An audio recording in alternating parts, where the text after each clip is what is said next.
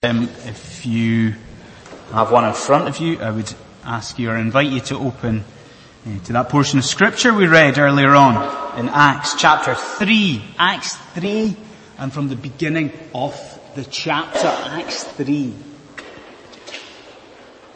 Now I'm sure you will remember that last Sunday morning, we looked together at what was important in the life of the church. We looked at the sort of first New Testament congregation, didn't we? And we sort of were staggered by their devotion. Now, do you remember they were devoted to four things? They were devoted to the apostles' teaching. They were devoted to fellowship. They were devoted to the breaking of bread. And they were devoted to prayer. So I guess what you could say is that last week we looked at the priorities of a healthy church. Okay? Well, as part of that section that we looked at last week, we read, almost in passing, that the church not only prioritized certain things. We read in passing that the apostles of this time, the apostles in the first century, that they performed lots of miracles.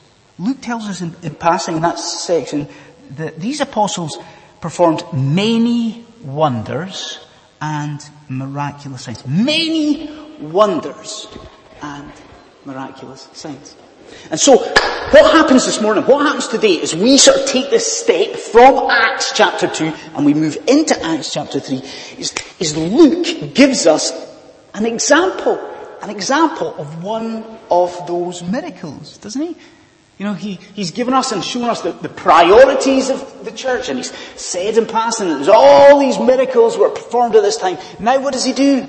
Well, now, in the healing of this crippled beggar, Luke shows us an instance. He shows us an example of one such miracle.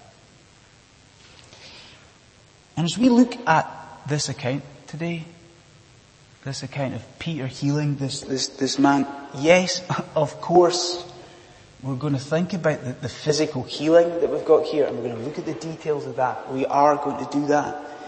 But I think on top of that, we've also got to consider the spiritual parallel, don't we? And we look at the physical healing, but also I think we've got to consider the spiritual healing that is available in Jesus Christ. So with that said, let's make a start. And let's consider the first of our 3 points this morning, and that is the attention of the people of God. The attention of the people of God. Okay, now, some authors, some novelists, they are renowned for their unnecessary artistic flourishes, aren't they? So some authors, they're renowned for the way that they kind of, I guess maybe needlessly embellish and elaborate the story that they are trying to tell. Well, Luke begins this chapter here, and he does so in a scene.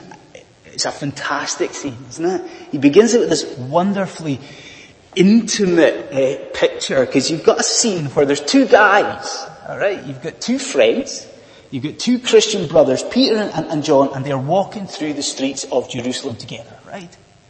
So let me ask you, do you think that is just an artistic flourish? Do you think that is an insignificant or an unnecessary detail for the story?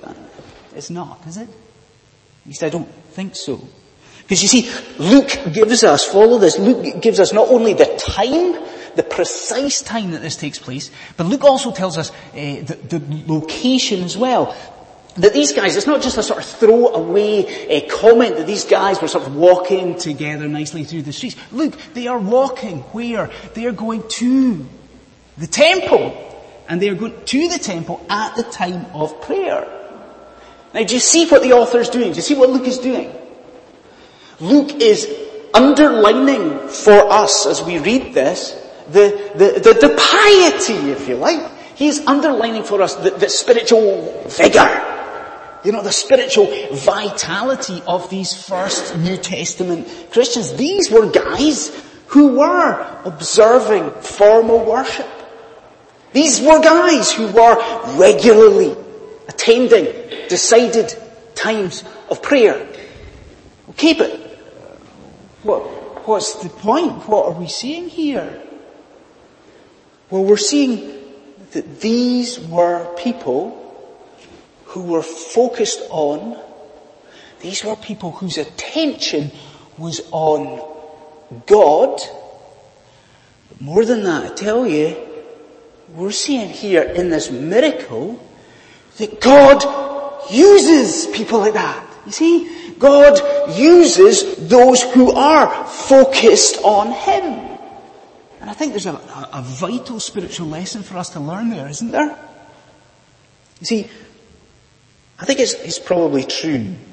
You can disagree with me later if you think it's wrong. But I think it's very possibly true that all Christians, all of us in here who are Christians, that we do desire to be used by God, don't we? Now, even if we are not in a great place spiritually today, and even if you've got really dig down deep into your soul, it's true, isn't it, that we do still want to be used by Him. We still want to be useful to God. Well, what we see in this miracle here is that God uses people who are all out for Him. You see, God uses the people here who are worshipping Him, living for that, people who are regularly seeking Him in prayer. So we have to, if we have been backsliding, we have to come back to God. Because God uses those who are living out the faith. So Peter and John, these are guys focused on God. There's a second thing to the attention of the people of God. Because we see here, they're not just focused on God, but perhaps even more clearly we see that they are focused on this needy man. Aren't they? They're focused on the needy man. Now I'm sure we have all seen it in this city or others that when a beggar or a homeless man is sort of sitting on the pavement, okay, and he's sitting there to ask for money, that very often that homeless person will locate himself beside a cash machine, right? You've seen that, I'm sure. That very often a homeless person or a beggar will locate themselves beside maybe even a shop. The entrance to a shop. Now, why do they do that? I guess it should be pretty obvious why they do that. Simply because there's more chance of passers-by having some extra cash, extra dough at a cash machine or at a shop. Well, here, as Peter and John are on their way to the temple, what Luke tells us about is an encounter, doesn't he? And he tells us of an encounter with a crippled man. And he is a crippled man on his way to the temple. Now, why is he doing that? You're a crippled man. Why are you going to the temple here?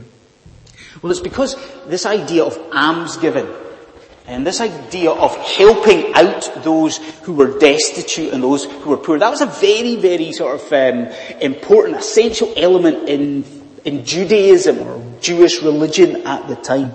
So I guess you could say, folks, that this idea of sitting at the temple gate was the first century equivalent of the guy sitting at a cash machine or sitting at a shop. He was there because there was more chance at the temple gate of this guy being given some cash. It's as simple as that. And this beggar here, seeing these two men draw near, seeing Peter and John draw near, he calls out to them, doesn't he? And he shouts out to them for money. But what happens next? I think it's far from the ordinary. Because Peter and John, they don't just do what you and I might do. And they don't just wander past this guy. And nor do they do, even if when we're feeling generous, we might flick some coins into the guy's cup or his hat. Peter and John don't do that either. Do you see what they do? Peter and John stop. And they turn to this guy, and this is the important thing. They focus entirely on this guy. I mean, Luke is at pains to draw it out. He says that Peter and John, they look directly at this guy. The ESV's got I think the ESV says that they directed their gaze at him. It's this idea that they focus on this man. That they zero in on this cripple. And not just that. Have a look. They also demand this guy's attention too. Yeah, they focus at him, but they also call for him, look at us, look at us. So what we've got here is it's not a sort of, a situation where first century Christians are helping this man in a sort of automatic, unthinking way. This is deliberate. More than that, this is a thoroughly personal encounter that we've got here. A thoroughly personal encounter. And surely that sort of scriptural emphasis, surely that should infiltrate our own approach to those people that we meet who are in need. Yeah, of course, those who are physically poor, but perhaps especially those who are in spiritual need. That when it comes to, let's say our witnessing, that rather than always being involved in faceless evangelism, that idea that maybe what we do is we sort of flood a neighbourhood with a tract or something like that, something faceless. That rather than that we do what we've got here. That we engage in personal encounters with those people that we meet who are in need. That we identify 1, 2, maybe 3 people in our lives. People who are in deep spiritual need. And what do? We focus on them. We identify people in our lives in spiritual need and we direct our gaze towards them. That we resolve even this morning to pray for those people more than we have previously prayed for those people. That we direct our gaze at them and we think, I'm going to involve myself in their life more than I have done. I'm going to show them love more than I have done. That we do as Peter and John do here, and we stop. We stop at the people in need and we direct our attention to them. So you've got a situation in Acts chapter 3 where the Christians, where the apostles are focused on God, but they're also very clearly focused on people with need. Okay. The attention of the people of God. Secondly, let's consider the alliance of God and man. The alliance of God and man. So let's get back into the situation of the miracle. What have we got? Well, Peter and John had been walking, let's say in the sunshine, to the temple. And they've encountered this man. And they have fixed their eyes on this guy. And I think perhaps because of that, we've got a situation where the beggar, this cripple, is clearly expecting something from Peter. He's expecting something. And I think he's also expecting something maybe special, something out of the ordinary. But of course what happens is that the beggar gets more than he was bargaining for. Because in this incredibly famous statement, Peter looks at the beggar, doesn't he? And he says, silver and gold I do not have. But what I have I give you. And what does he do? He heals. There's a miracle. He heals the cripple. But friends, I think that the foremost lesson here, the number one thing, the chief thing that we are supposed to take from this miracle and extract here is that the power to heal this crippled man, the power, it comes not from Peter, does it? The power, the strength to heal this man, that power, that comes from Jesus Christ. Now we see that as clear as day in verse 6. In verse 6, because before bringing this guy to his feet, what does Peter do? Do you see what he says? Peter invokes that power of Jesus Christ, doesn't he? Before he reaches down to him, he says, in the name of Jesus Christ of Nazareth, walk. In the name of Jesus, walk. What you've got here is a demonstration of the power of Jesus Christ. But having said that, I don't want you to get me wrong. This is sort of Peter's Uri Geller moment. This is not that sort of Peter the Apostle here is sort of playing at being Penn or Teller or whatever. It's not kind of abracadabra, walk. It's not that in the name of Jesus is some sort of, magical formula, magical words. It's not that. But it is an exaltation to show that Peter is not the one bringing strength to this poor man's limbs. It's not about Peter. This is about the strength of Jesus Christ.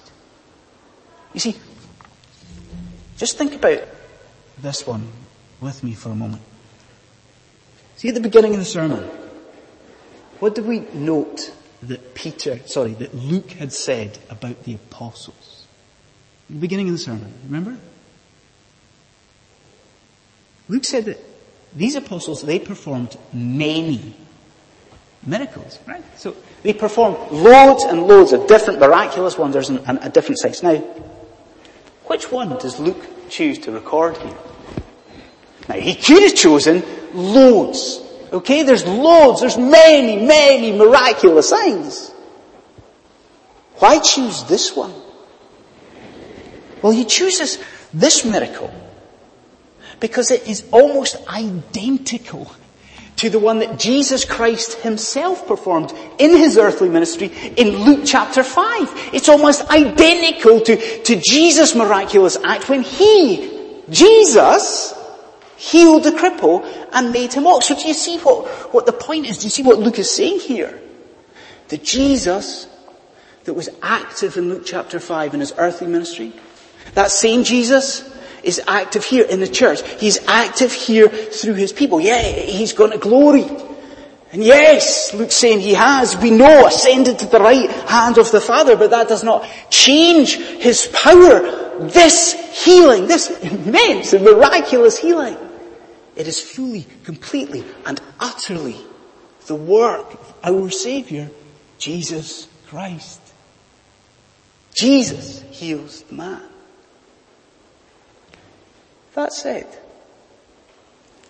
I think there is another side to the healing of this cripple that should encourage us and that we should look at.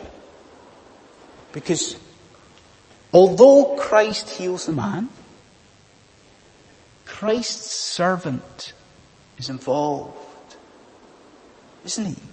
Now, do you see that? Just, if you would, if your Bibles are open, have a look at the text with me. We've got in verse 6, this invoking, this saying, this invoking of the power of Jesus Christ. In the name of Jesus Christ of Nazareth, walk. We've got that in verse 6. But then have a look at the next verse and look what happens next. Peter invokes the name of Jesus. Next thing, what does he do? Peter reaches down. Peter takes the man by the hand. And Peter helps him to his feet. Okay? So you've got Jesus healing, no question. Jesus makes the man walk. But Peter's right hand is extended in assistance. One commentator I read this week, he sums it up perfectly. He says, we must see that the power was Christ's, but the hand was Peter's. The power was Christ, but the hand was Peter's. And I think surely that has much to say to us as a congregation this morning, doesn't it? We should see here, yes, the need for a sort of renewed dependence upon Jesus when we are trying to meet and help those in need. But on top of that, surely we also see that the readiness that should be ours when Jesus Christ has done that saving work. I guess if you like, it's almost like we're back in Jonah again, aren't we? There's that sort of contrast here with Jonah's horrible, uncaring attitude to the people that God has saved. Unlike that, Peter's actions here, they show us that we should be ready as a people to spiritually assist those that God heals. Are you ready to do that? Are you ready to reach down and help the spiritually immature? Are we ready to help, let's say, those who are newly saved? Are we ready, willing to help them with their first steps on the road of righteousness? Folks, I think there's lots here to ponder. We have a situation where Christ and Christ only heals. But in his wisdom, he desires the involvement of his people. There's an alliance here. An alliance between God and man. Okay, what have we seen so far in the streets of Jerusalem? Well, Peter, John have acted in the power of Christ, and then they've helped this formerly crippled man to his feet. Okay. Thirdly, and finally, I want us to consider the abruptness of the healing. The abruptness of the healing. Now, I'm sure that most of you in the congregation here, at one time or another, you've been in a household where a baby is beginning to walk. Okay? So you know that long, drawn out, protracted process. The baby will eventually begin to crawl. And then there'll be that sort of momentous moment that we seem to make an awful lot about, where the baby will pull itself up on a sofa. And then, maybe a few days or a few weeks after that, the baby will take its first step and then hit the ground. And then after that, a few more steps, and eventually the baby will be able to walk unaided. And it's the same with physiotherapy, isn't it? Physiotherapy after an accident, let's say. From a wheelchair to walking freely, it's a long, protracted, drawn out process. Well, folks, please just consider this miracle. Please just consider the entirely different situation that you have got in front of you just now. Because you see, as Luke recounts this scene in Acts chapter 3, do you know what the stress is at the end? Do you know where the emphasis is? It is on the completeness, and it is on the immediacy of this healing. This guy, this cripple, is healed bang. He is healed abruptly. He is healed immediately. Look at verse 7. Instantly, the man's feet and ankles became strong. Now, that's amazing. But is that not all the more amazing when you see it in light of what we've just been told about his illness? You see it? This guy has always been in this situation. He's a cripple. But he's been a cripple since birth. Okay, he's never known anything other than this disability. Not only that, look, the guy had to be carried. He had to be carried everywhere. He had to be carried to the temple gates. Yet despite all of that, despite the sort of longevity, despite the extent of the illness, what happens? Jesus heals him. He's healed in the power of Jesus, but he is healed in the power of Jesus instantly. It is immediate. And I would urge you this morning to view that abrupt healing, that total healing, just as a picture of the instant spiritual healing that is available in Jesus Christ, even now and today. And tell you this, I say that perhaps surprisingly to the Christians in the room here this morning. To the Christians. Because you see, it's true, isn't it, that as Christians, we can struggle with certain sin at certain times of our lives. There's certain sins that tempt us. Certain sins that we repeat. There's certain sins that go untreated. There are certain sins, even as Christians, that seem to cripple us. And so I would say to you this morning, as believers, please see that the power of Jesus Christ does not end at healing the physical. You know that the power of Jesus Christ, that it extends to heal your spiritual walk too. So take the sin, deal with the sin, take it to Jesus Christ and repent of it, because if you do that, there is healing. And guess what? If you take it to Christ, there is instant forgiveness there. There is spiritual restoration. I'm going to leave you this morning with one last thought. Okay, one last thought. And if I'm honest, I find this ever so slightly frustrating. Okay? Because you see, the translators of the NIV Bible, they've rendered a word here in quite an unhelpful way. Okay, they've rendered it in a way that might lead us to missing one of the main points about this whole miracle. So please follow me in this, okay? Think about the reaction of the guy. So the guy's healed, bang, he's healed instantly. What does he do?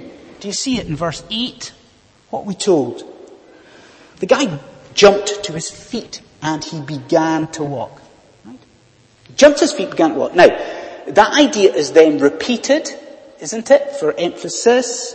The guy we're told of is walking and he's jumping and he is praising God. Now the translators have chosen to translate that word jump. But perhaps what they should have done is gone for something, because that's a pretty mundane word, the word jump. Perhaps what they should have done is gone for a bit more of an unusual word, because you see, the word in the original that is used there, the word in the Greek is a very peculiar and very unusual verb. And if they had gone for something unusual, maybe, let's say, like the word leap, then we might, as we're reading this, see and understand that this miracle, it is a fulfillment of a specific Old Testament prophecy. You see, in Isaiah 35, we are told that something amazing was going to occur and accompany the dawn of the Messianic age. And in Isaiah chapter 35, we are told about something that is going to occur. Something that is going to happen when the last days come, when the new age come. Now what is that? What are we told? What is the sign that Isaiah chapter 35 tells us? What is it? It tells us that cripples, it tells us that the lame are not just going to be healed, friends. It tells us that the lame in the Messianic age are not just going to be able to walk. It tells us that the lame, the cripples, will leap. That they will jump. And that they will jump for joy.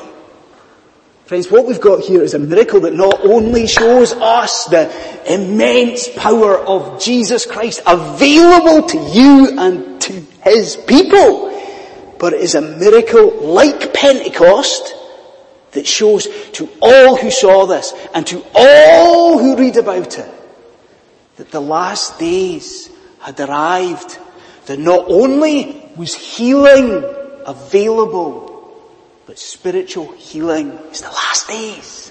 Spiritual healing was pressing. Let me end with this. Let me ask you this, just as we close. We're reading about a cure and a miraculous healing. Have you been healed by Jesus Christ? Have you had the lifelong and thorough disability of sin cured in His name? Have you? If not, Perhaps like this man, you should look up with expectancy. And this morning, you should receive through repentance this instantaneous, I mean, think about it, this